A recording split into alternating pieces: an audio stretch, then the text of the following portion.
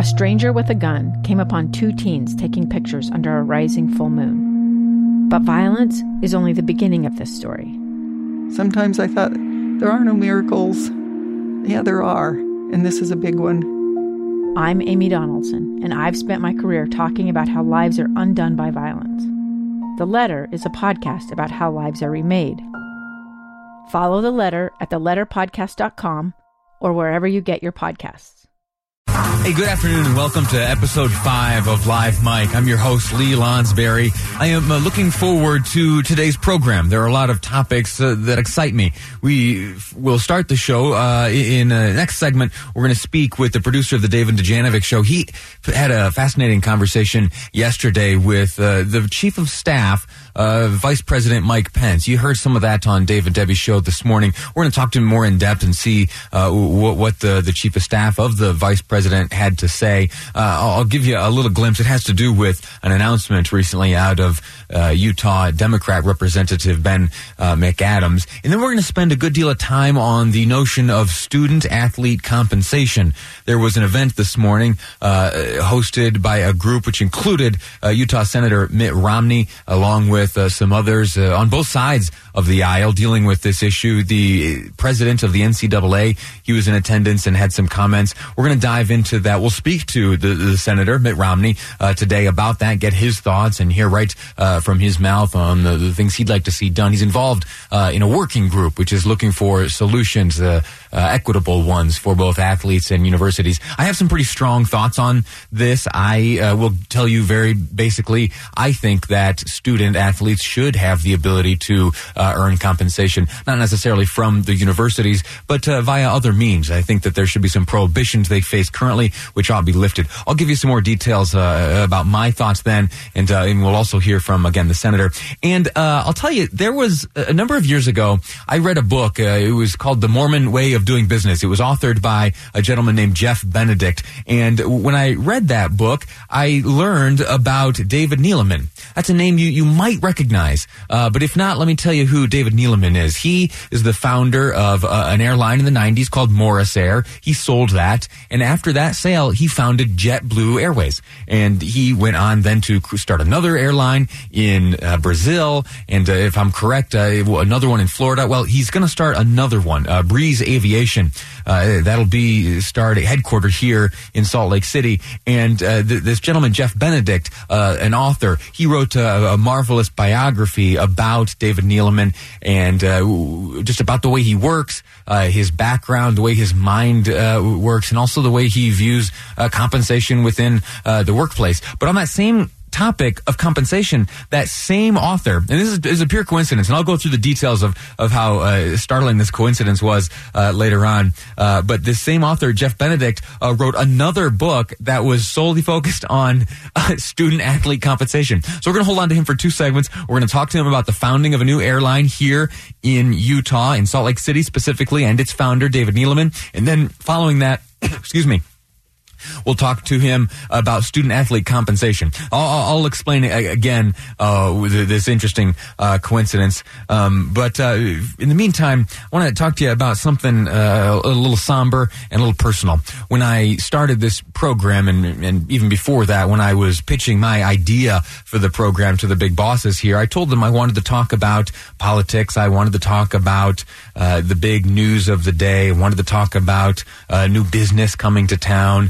I wanted to talk about students and education and the things that you flip through the newspaper and read about, and then later on talk about with your family around the kitchen table or maybe at the water cooler with your coworkers. But I also said that I wanted to and insisted upon talking about my family and the new life that my family and I are living here again in Salt Lake City.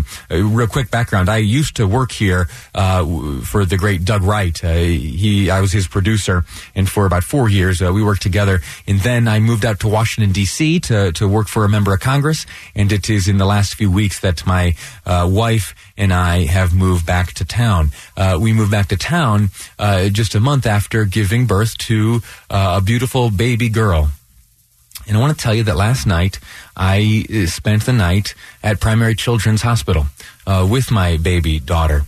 My wife has been wonderful since this show started. She has relieved me of my overnight duties.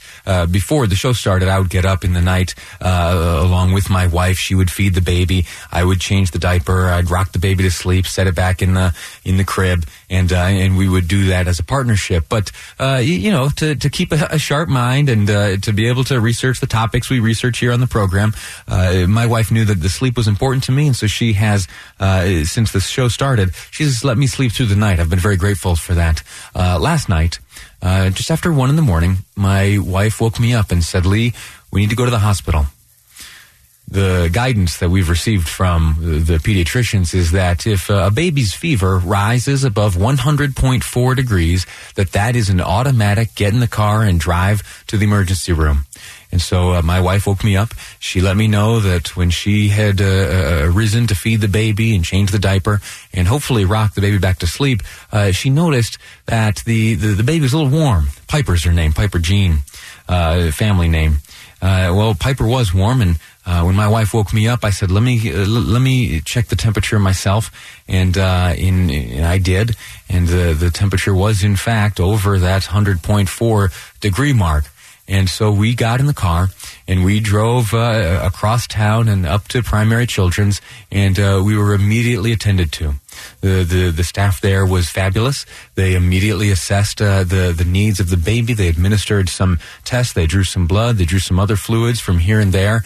And if I could make a plea with you, if you could offer a little prayer for our family, please do so, because little Piper and Piper's mom, my wife, they're still up there at Primary Children's. And they are, I trust, in wonderful hands. And the prognosis from the doctors is that it was just a little something, maybe a virus, maybe this or that, but that observation is needed.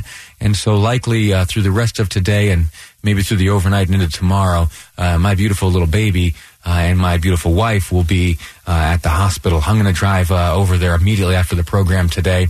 But I tell you that story because I have a great confidence in the fine folks up there at Primary Children's. And if I'm honest, since the baby's birth, I've had great experiences with all the medical professionals with whom I've dealt, starting back in Washington, D.C. at the George Washington University Hospital. They were wonderful, and as we've moved out here and teamed up with a pediatrician, and then last night the folks at Primary Children's, they are experts at what they do, and they inspire confidence, and they are healers, and I am grateful for them, and I am grateful also for you for listening to me share this bit about my family. The reason I do it is twofold. Number one, I have learned, and if you still need to learn, let me tell you that babies are fragile, and that they require absolute constant care, and you need to take the signs that they demonstrate very seriously. Number two, a mother's instinct is absolute. I have, since the birth of my beautiful little daughter, learned that my wife's instincts are always right. She gave birth to this beautiful baby. It was a part of her, growing inside of her. A special bond exists. And if you as a mother feel a certain way, please trust yourself and act upon it. And if you are a supportive father or husband and you see that your wife or the mother of your child is feeling a certain way, you need to support those feelings. And that's what we did last night, and that's where I spent my night last night, up at Primary Children's, and I'll be back after the program today. So thank you. If you wouldn't mind, shoot a prayer along. I am confident in the folks up there at Primary Children's. I am here today working because of that confidence and because of the strength of my wife and the family we have around us supporting. And so that's my story for now. My thoughts are going to be, I'll tell you what, I'll give you 75% of my brain here for the program, and 25. Let's make it 50-50. I'll give you 50. Half my brain will be focused on the program today. The other half is going to be thinking about my beautiful family up at Primary Children's. In the meantime, though, you're listening to Live Mike. I'm Lee Lonsberry. Next up on the program, we're going to hear what the White House has to say about Ben McAdams. This is Live Mike. I'm Lee Lonsberry, and you're listening to KSL News Radio. 2 years ago, Americans watched in horror as a crisis unfolded at the Kabul airport. She was tear-gassed and beaten. Images of thousands desperate to escape Taliban oppression filled our news feeds. More than 80,000 Afghans made it to America. But the story didn't end there. It was very cold. There was no power, no heat. Who would help our newest neighbors? I'm Andrea Smartin. In Stranger Becomes Neighbor, you'll hear the stories of some remarkable refugees who left their homes and their dreams behind, only to start over from zero. Their only possession was 3 blankets. And you'll meet Americans who stepped up to help them. You want me to come when you deliver your baby. What can one person do in the face of an international disaster decades in the making? That's Stranger Becomes Neighbor. Find us at kslpodcast.com. Follow us on Apple Podcasts or anywhere else you listen.